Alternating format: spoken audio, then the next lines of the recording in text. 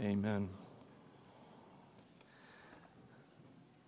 Every song we have sung this morning has so many ties to passage.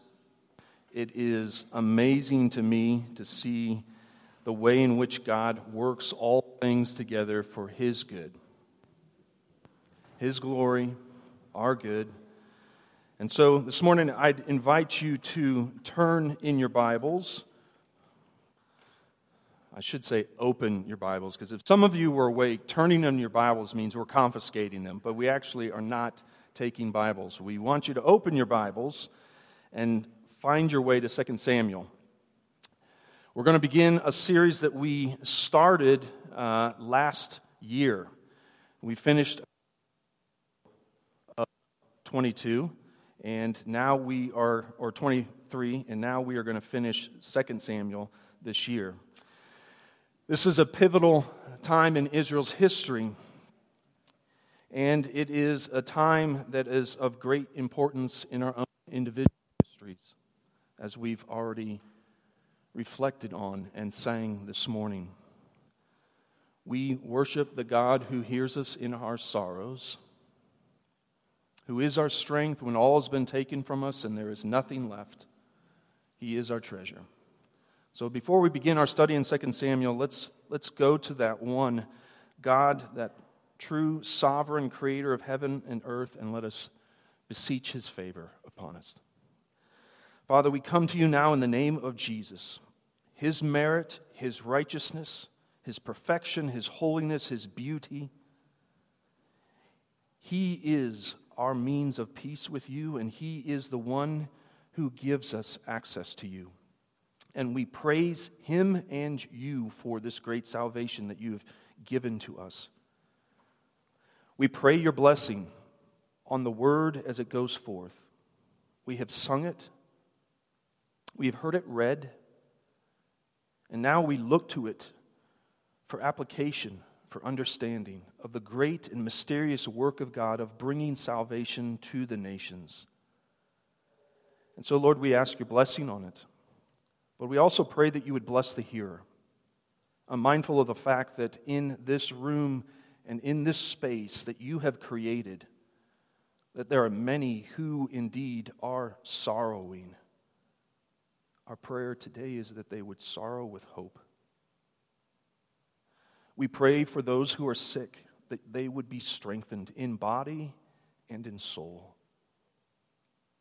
We pray for those who are lost, both spiritually lost, that you reveal the glorious Christ to them this morning through your word.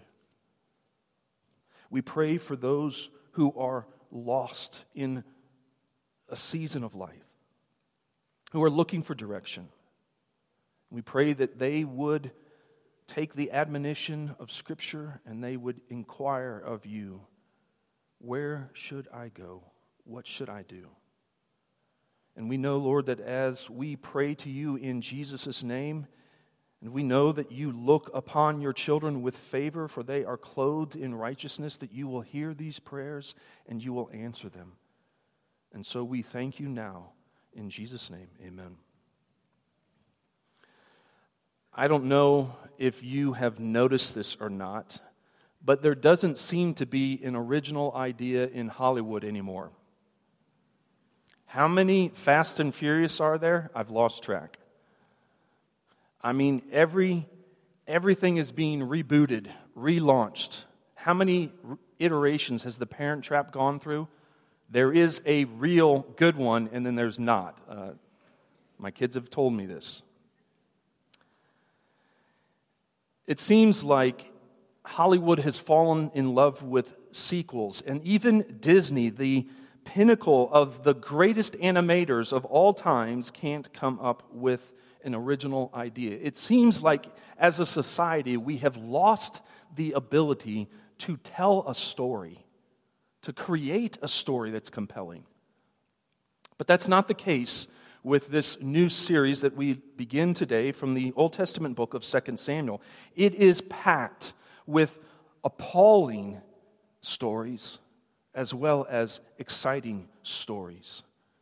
And we recount this transition from Israel living under the rule of judges who were sent to deliver them from their enemies because of Israel's repeated forays into idolatry and wickedness. And God would send them out into send the nations in to captivate them and enslave them. And the judges would deliver them. And at the beginning of 1 Samuel, we see the last judge who anoints Saul, the people's choice, to be king.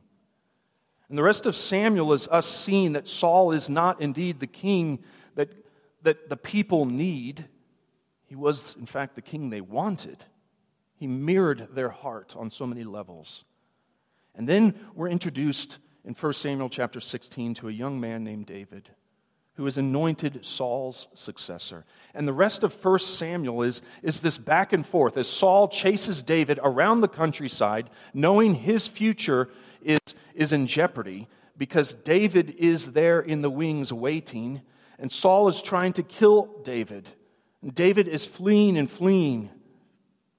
And as we come to the end of 1 Samuel, we've seen that David has fled the land of Israel, and he has taken up residence in Philistia. And in fact, when the Philistines gathered for war against Israel, David was prepared to march out with them until the commanders of the Philistines' army put an end to it in 1 Samuel chapter 29. They said, no. This guy, what better way for him to appease his former master than by delivering us over to him? He cannot go with us. God delivered David from a precarious moment of having, for the very first time, to raise his sword against his own countrymen. And David and his men, they marched the long distance back home to their city of Ziklag. And strangely enough, as they come up over the hill overlooking the location, they see it is all burning. They arrive to find that their homes are destroyed, their wives and their children are gone, everything they've owned has been taken. They weep, they lament, they cry out to God, help us, what do we do? Somehow they discover a trail and they follow that trail and it leads them to the armies of the Amalekite raiders who had sacked Ziklag. And God gives a great victory. David and his men are able to recover every single life that was taken and every single object that was taken, and even much spoil. That's what we read in 1 Samuel chapter 30. Meanwhile, the armies of Israel are being destroyed by the Philistines, and Saul and his 3 sons are slain. That's the lead up to the opening of 1 Samuel chapter 1. This morning we're going to look at chapter 2, but chapter 1 is important for us because it's the bridge between David and Saul to just David. So if you don't have a Bible, page 255 in those blue Bibles in the chairs around you, it'll help you a lot to be looking in your copy of the Scripture or that copy of the Scripture and following along. As we move from a gospel to a Old Testament narrative, we're covering a lot more territory, and so I want to make sure that you have access to it and you can read it. So here in 1 Samuel chapter 1, we are told that on the 3rd day after David and his men returned from rescuing their families and recovering their possessions, a man shows up who had come from the camp of Israel, in fact, Saul's camp. He approaches them. He's got news from the battlefront. And he tells David and his men that the Israelites were defeated. Saul and Jonathan are dead. And when David asks, how did he know these things?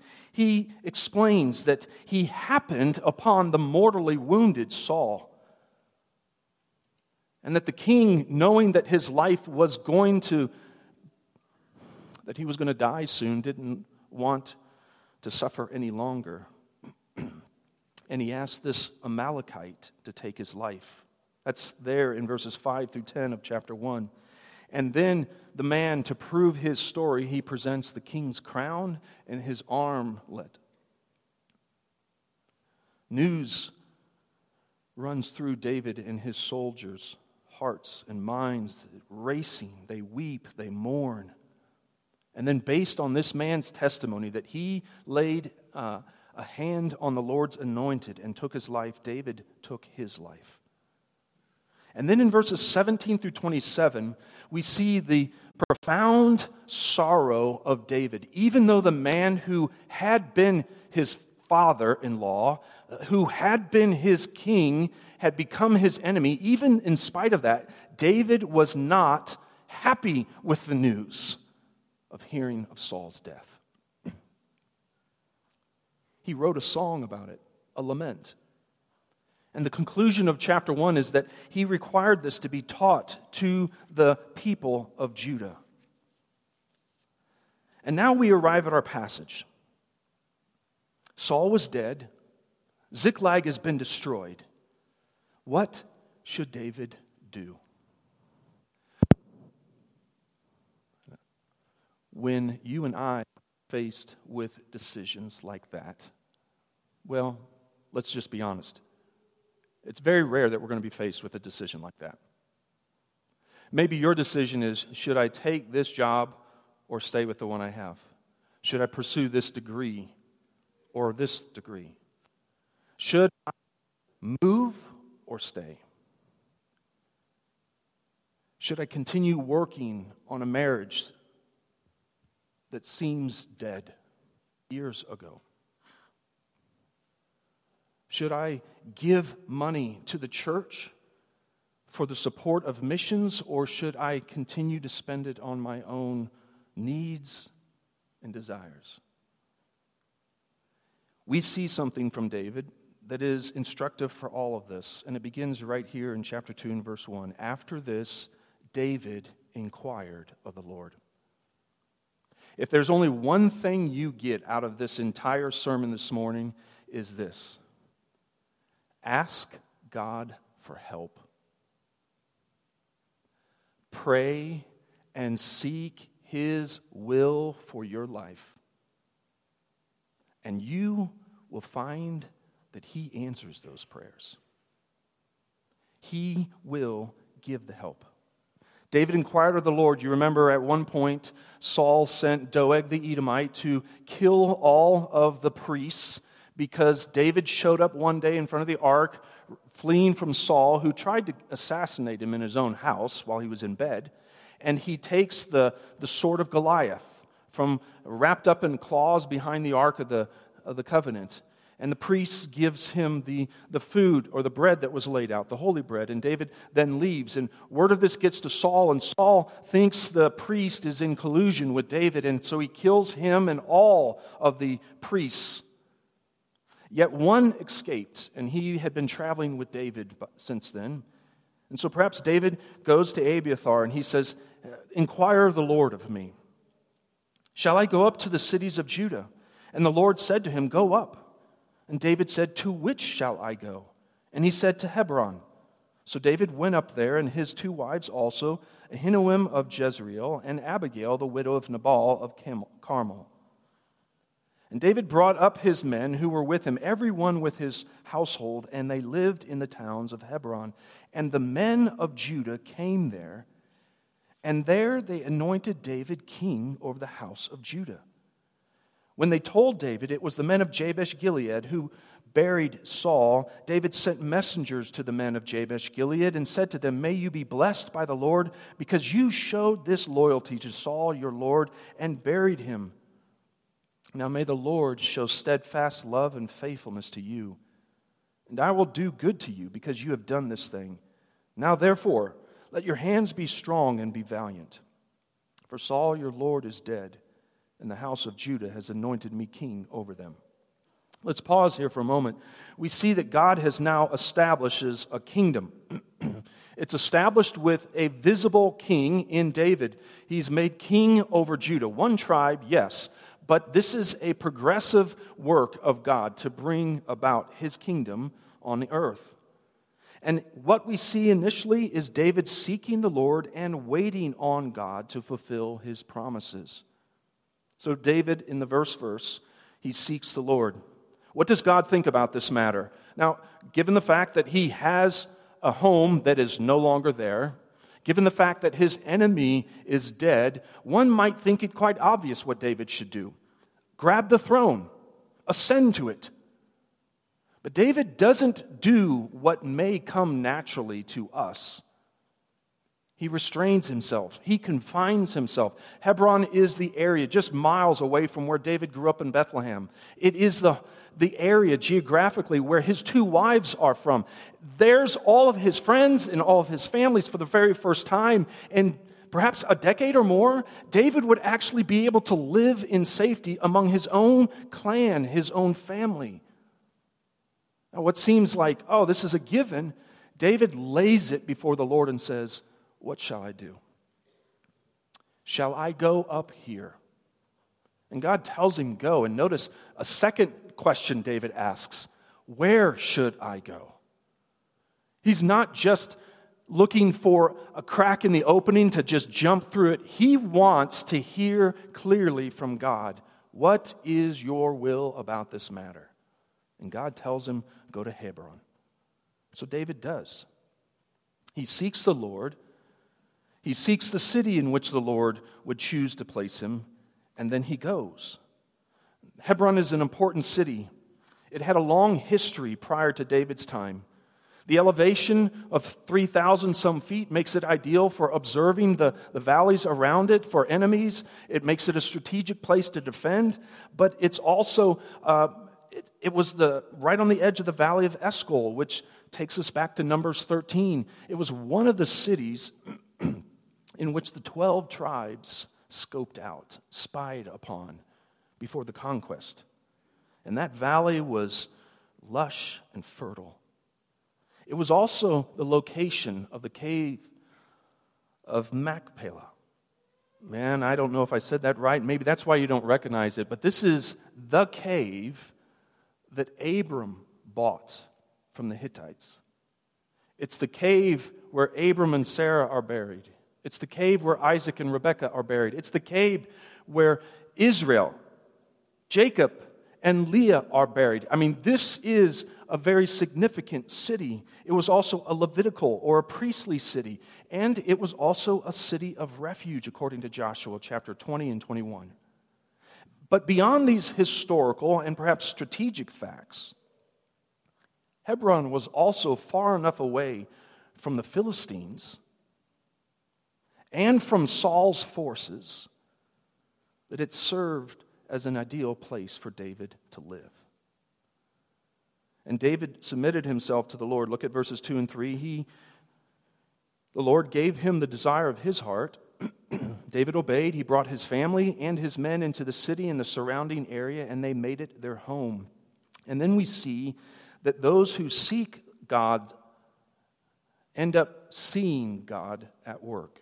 Looking at verses 4 through 7. David is not having to force anyone's hand. The leaders of Judah come to Hebron and they anoint David king.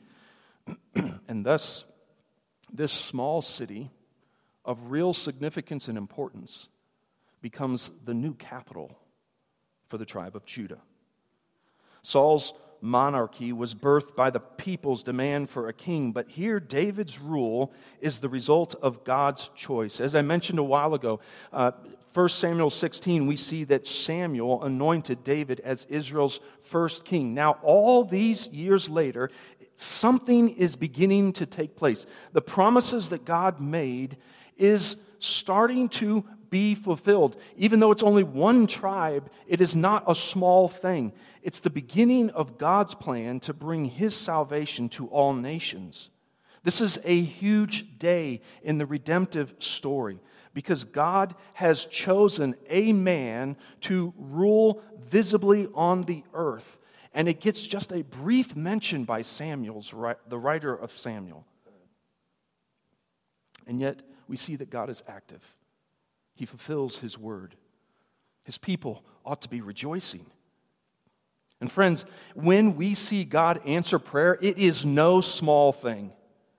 There are 4 members of our church who are in Scotland right now, Joel and Kimmy Harris and Mike and Ruth Clevenger.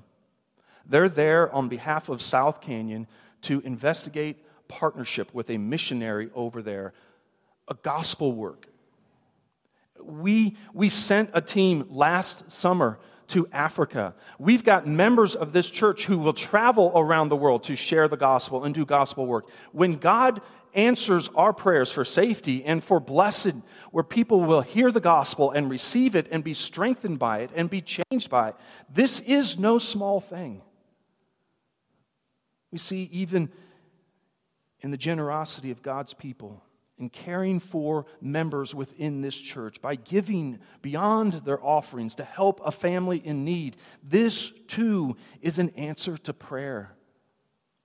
We need to start seeing how God is working, and we need to rejoice in Him. Notice, as the men of Judah come to anoint David as their king, they also bear word of what happened to Saul's remains. And they testify to the bravery and the faithfulness of the men of Jabesh Gilead. And David sends them official ambassadors from the new king in verses 5 through 7. He's grateful, and he sends a blessing to them in verses 5 and 6. He greets them in the covenant name of Yahweh and thank them for their loyalty to Saul. And then he says, I'm praying for you that God would continue to show His steadfast love and faithfulness to them. You see, they had showed a covenant level of faithfulness to Saul, and now David is saying, our covenant-keeping God, may He continue to show His faithfulness to you. And then David makes a promise to them. If you look at the end of verse 6, he said He would do good to them because of their steadfast love and loyalty to Saul. And then David encouraged them and invited them, be strong, strengthen your hands. Embrace me just as you had Saul. Saul's gone. Judah has made me their king. Now, to the ears of some, it may sound like the David who was patient to wait on the Lord has now kind of taken a little bit of an opportunity here to use a collective mourning experience as a means to advocate for his own rule. And maybe he's abandoned any plans to wait on the Lord and begun to work salvation by his own hand. If he could just get the men of Jabesh Gilead, who were part of the tribe of Benjamin, to throw in their hat with him, maybe it would add to the tribe of Judah, of those that support David. What's interesting about Jabesh Gilead is it's right between where David is in Hebron and where we will see Abner is in Mahanaim. Based on chapter 1, though, I don't think David is manipulating things for his own gain. I believe that David is extending sincere appreciation for these men, their bravery and their deeds. He's expressing his gratitude and his respect. What would we expect from the guy who had just written a long lament about Saul and Jonathan and actually required the people of his tribe to memorize it? Does it sound like he's angling for opportunities? David, already as a king, is exercising justice and equity. He has the ability to rule and live peaceably with all men. So what do we make of all this? Here's some application for us this morning. We need to seek the Lord, and then we need to obey Him. When He speaks, we need to follow. Where He leads, we need to follow. This is the path to life. And under the old covenant, the Spirit of God was not a permanent indwelling in God's people. And God said that a day is coming when all that would change. And so Ezekiel, the prophet, writes in chapter 36 that God declared, I will give you a new heart and a new spirit I will put within you. And I will remove the heart of stone from your flesh and give you a heart of flesh. And I will put my spirit within you and cause you to walk in my statutes and be careful to obey my rules. The transformation from people who struggled to obey God's rules to being a people who were marked by loving one another and following God is this regeneration that we experience when we receive the gospel.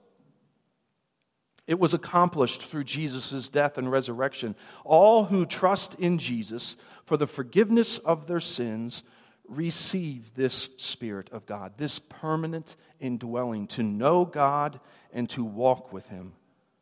And so let us not live according to the flesh, but according to the Spirit. David was doing good, as we saw in 1 Samuel, and yet he was suffering for it. What about you and I, who are doing the right thing? What should we do? Well, we should keep doing good. What we learn is that the book of Samuel, 1st and 2nd, which were once one book in the Hebrew, now have been split into two, they were written during the early years of Rehoboam's reign. He is Solomon's son, David's grandson. It was during Rehoboam's ascension to the throne after his father, Solomon, died, that the nation split along these fault lines of Judah and the rest. And so when the book is being written, it is a time of division within the people of God. Rehoboam is suffering. He is no longer the king over 12, but just 2 tribes. Perhaps these words that Solomon shares with his son Rehoboam originally came from David. Please hear from Proverbs chapter 3. So when you are suffering for doing good, keep doing what's good. What does Solomon say in Proverbs 3? My son, do not forget my teaching, but let your heart keep my commandments. For length of days and years of life and peace they will add to you. And listen what he says. Let not steadfast love and faithfulness forsake you. Bind them around your neck. Write them on the tablet of your heart. So you will find favor and good success in the sight of God and man. Trust in the Lord with all your heart, and do not lean on your own understanding. In all your ways acknowledge Him, and He will make straight your paths.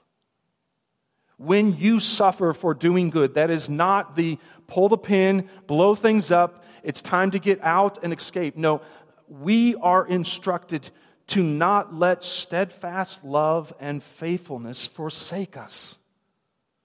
We are instructed to do good and to be patient and wait upon the Lord. And so, Christian, if you are suffering right now, I encourage you to persevere with steadfastness. David waited many, many years. And even when God's plan began to be shaped and revealed, it was still years more before it was fully realized. Learn to be patient in your pursuit of Jesus. You will struggle with things, and there may be long seasons of suffering. There may be years, indeed, where it seems as though no good thing happens, except somehow God keeps our faith alive. Just as we sang, when all that we possess is gone, Christ is our treasure. The same loving kindness that God used to draw us to Himself in salvation is the same Spirit of grace that has the power to strengthen you and I, to cause us to persevere. And the more that we walk in the Spirit, the more our confidence in God grows. David's greater son, the founder and perfecter of our faith, gave us a pattern to follow. The writer of Hebrews says this, Jesus, who for the joy that was set before Him endured the cross, despising the shame, and is seated at the right hand of the throne of God. In spite of opposition and trial and suffering and disappointment and hardship, let me urge you to keep your eyes fixed on your Savior. The very next verse in Hebrews 12 says this, consider Him who endured from sinners such hostility against Himself, speaking of Jesus, so that you may not grow weary or faint-hearted. Whether the diagnosis is cancer or it's unemployment, or whether unexpected costs have come that have wrecked your plans for the summer and put you in debt, trust your Lord and wait for His deliverance. We sang in This We Know that God is who He says He is. He will do what He says He will do. and he will be who he's always been to us. Our hope is in God alone. Our strength is in his mighty name. Our peace in the darkest day remains Jesus. Now, the passage doesn't end here. We see all these good things that God is doing in David's life. We see his faith, his persistence in that faith, his obedience, and his humbling himself, dependent on the Lord. But in contrast to David, we see the dark side of the moon, as it were. Let's pick up in verse 8. But Abner, the son of Ner, the commander of Saul's army, took Ishbosheth, the son of Saul, and brought him over to Mahanaim. And he made him king over Gilead, and the Asherites, and Jezreel, and Ephraim, and Benjamin, and all Israel. And Ishbosheth, Saul's son, was 40 years old when he began to reign over Israel, and he reigned 2 years. But the house of Judah followed David. And the time that David was king in Hebron over the house of Judah was 7 years and 6 months. We see a kingdom that God has established, a kingdom that seeks him and follows him. And in contrast to that, we see a kingdom that man establishes. Abner is opposing God's rule on this earth and is seeking to accomplish his own plans. That's what we see throughout the rest of this chapter. There's no mention, is there, in verses 8 or 9, of Abner praying, of seeking the Lord? No, what he does, he sees and hears what is going on down in Judah, and instead of throwing in his lot with David and recognizing him as the rightful king, after all, he was anointed to be king, Saul's successor, Abner grabs a surviving son, a man named Ishbosheth, who's 40 years old, and he makes him a king. Ishbosheth, as we will see over chapters 2 through 4, functions more as a pawn than a prince. Abner took upon himself the role of the kingmaker. He is standing in, can't even cast a shadow.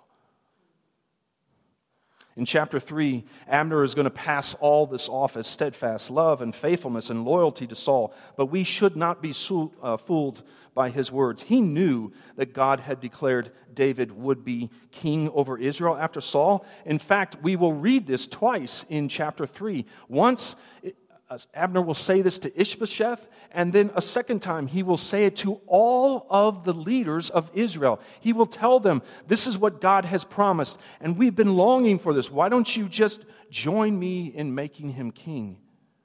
Perhaps he heard this from Saul's own lips in 1 Samuel chapter 24, where David could have taken his life when he went in to use the bathroom in a cave in which David and his men were hiding in.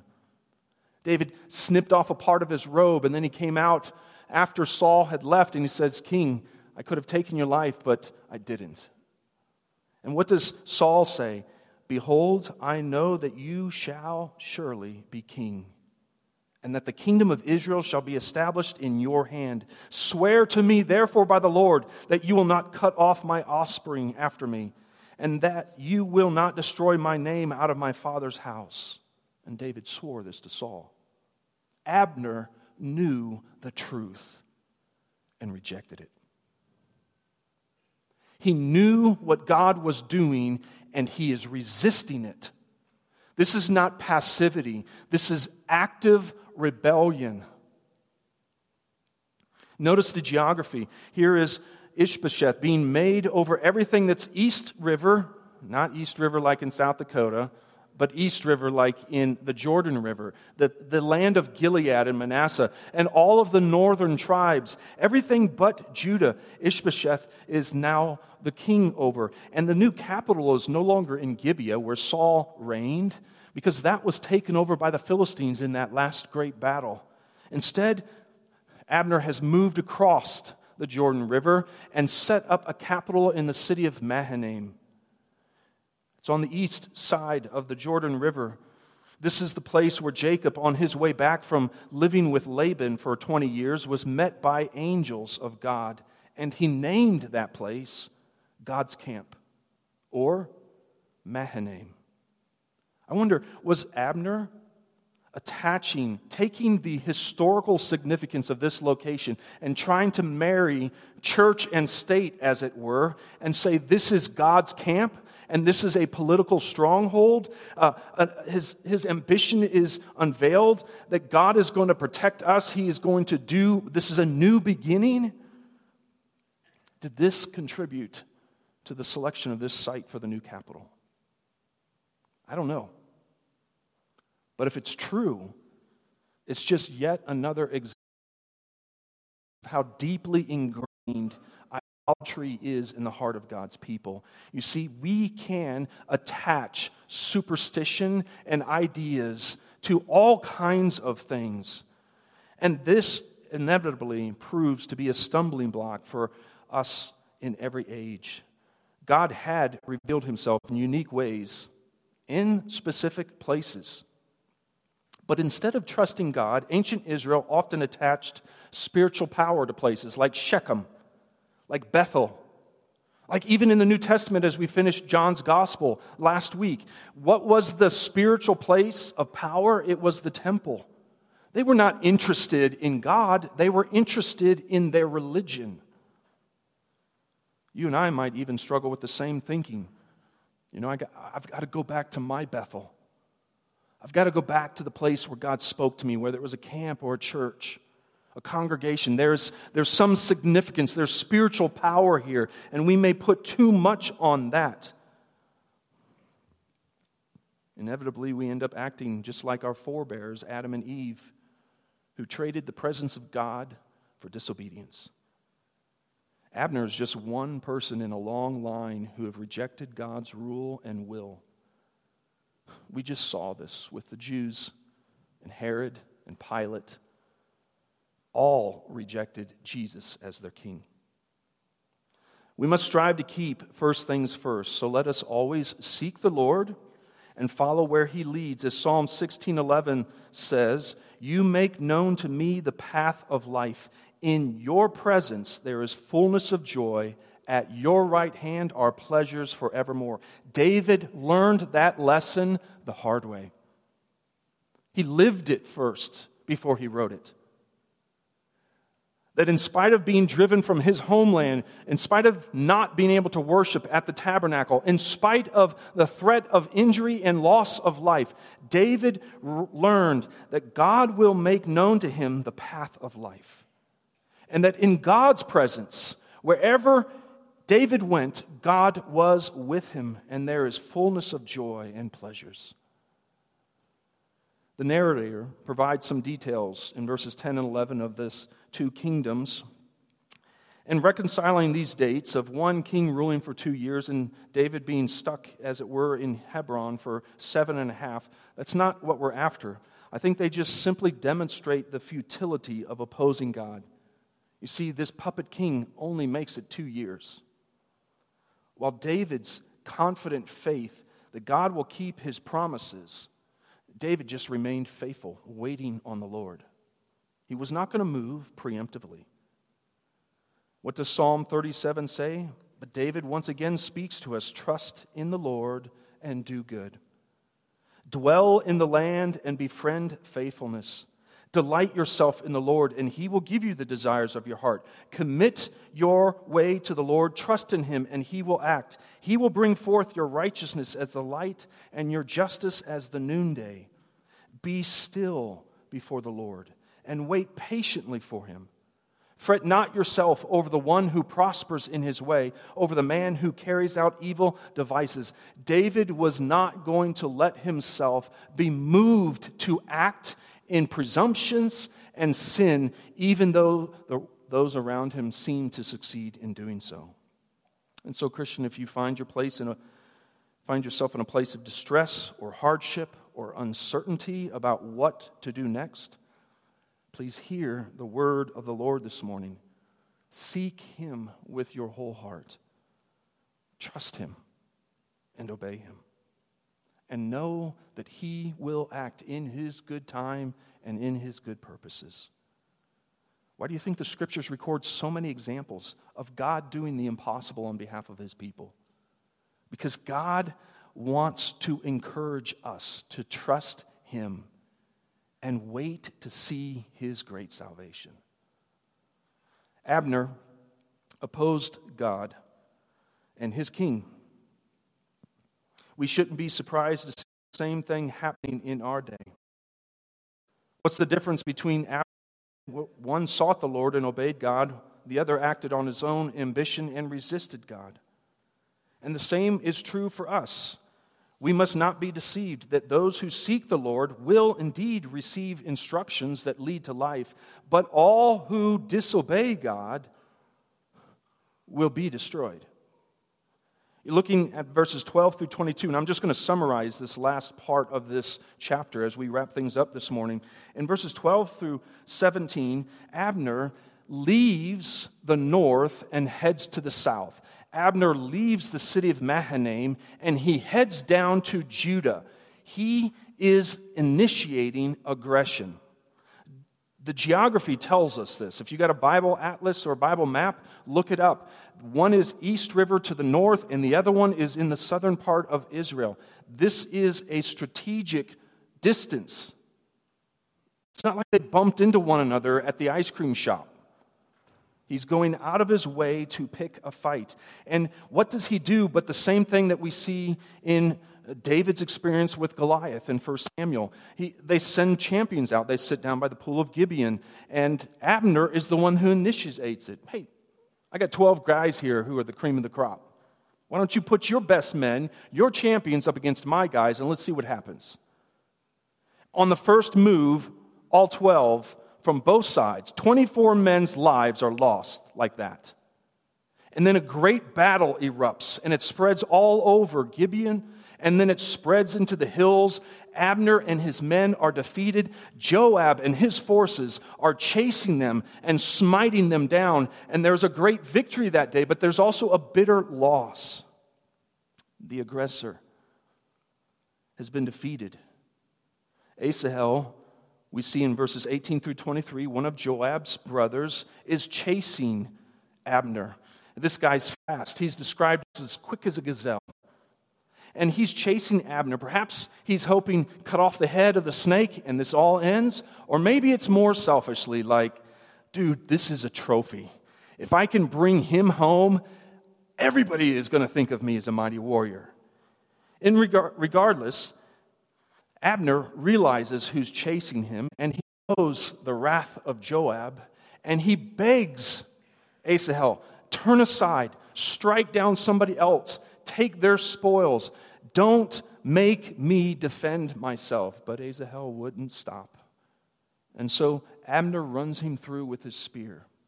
And when all those forces of Joab catch up to where Abner or Asahel laid, they stopped and stood still. Seeing him dead brought home the cost of this war. This is a war, and Abner acted in self-defense. We're going to talk more about this in chapters 3 and 4 next week. But now the one who had initiated war, who had called for a fight, what do we see in verses 24 through 28? But Abner and his men, they ascend to a hill.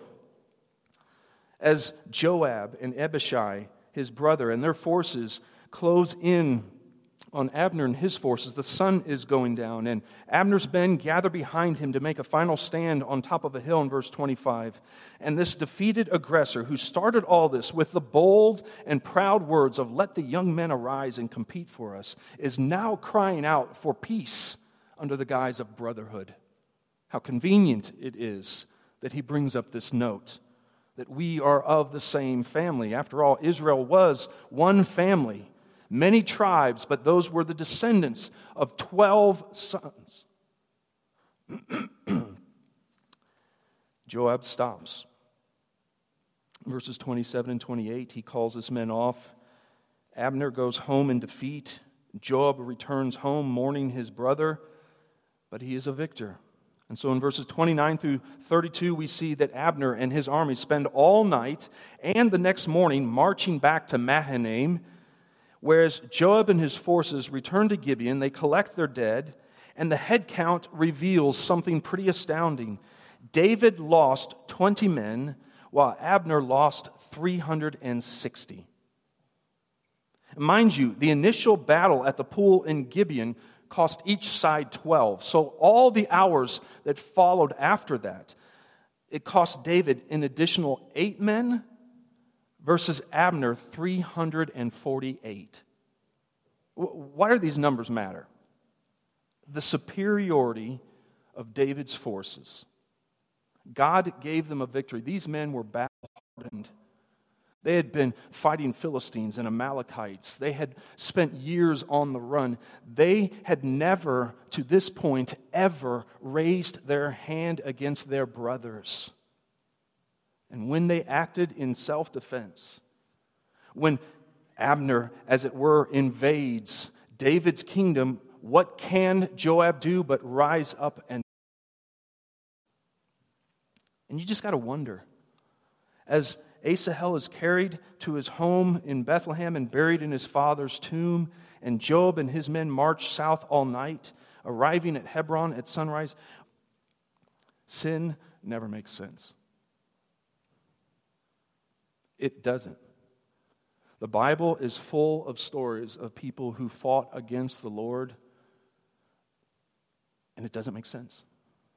You look around, everywhere you turn in our world, we see the wicked actions of men and women and the disastrous consequences that follows. It defies explanation. Why do we keep going back to things to substitute for God? Whether it's pornography, or whether it's gambling, or whether it's alcohol, or drugs, or whatever it is, pleasure upon pleasure. We think that these things have consequences and that somehow it will be different this time.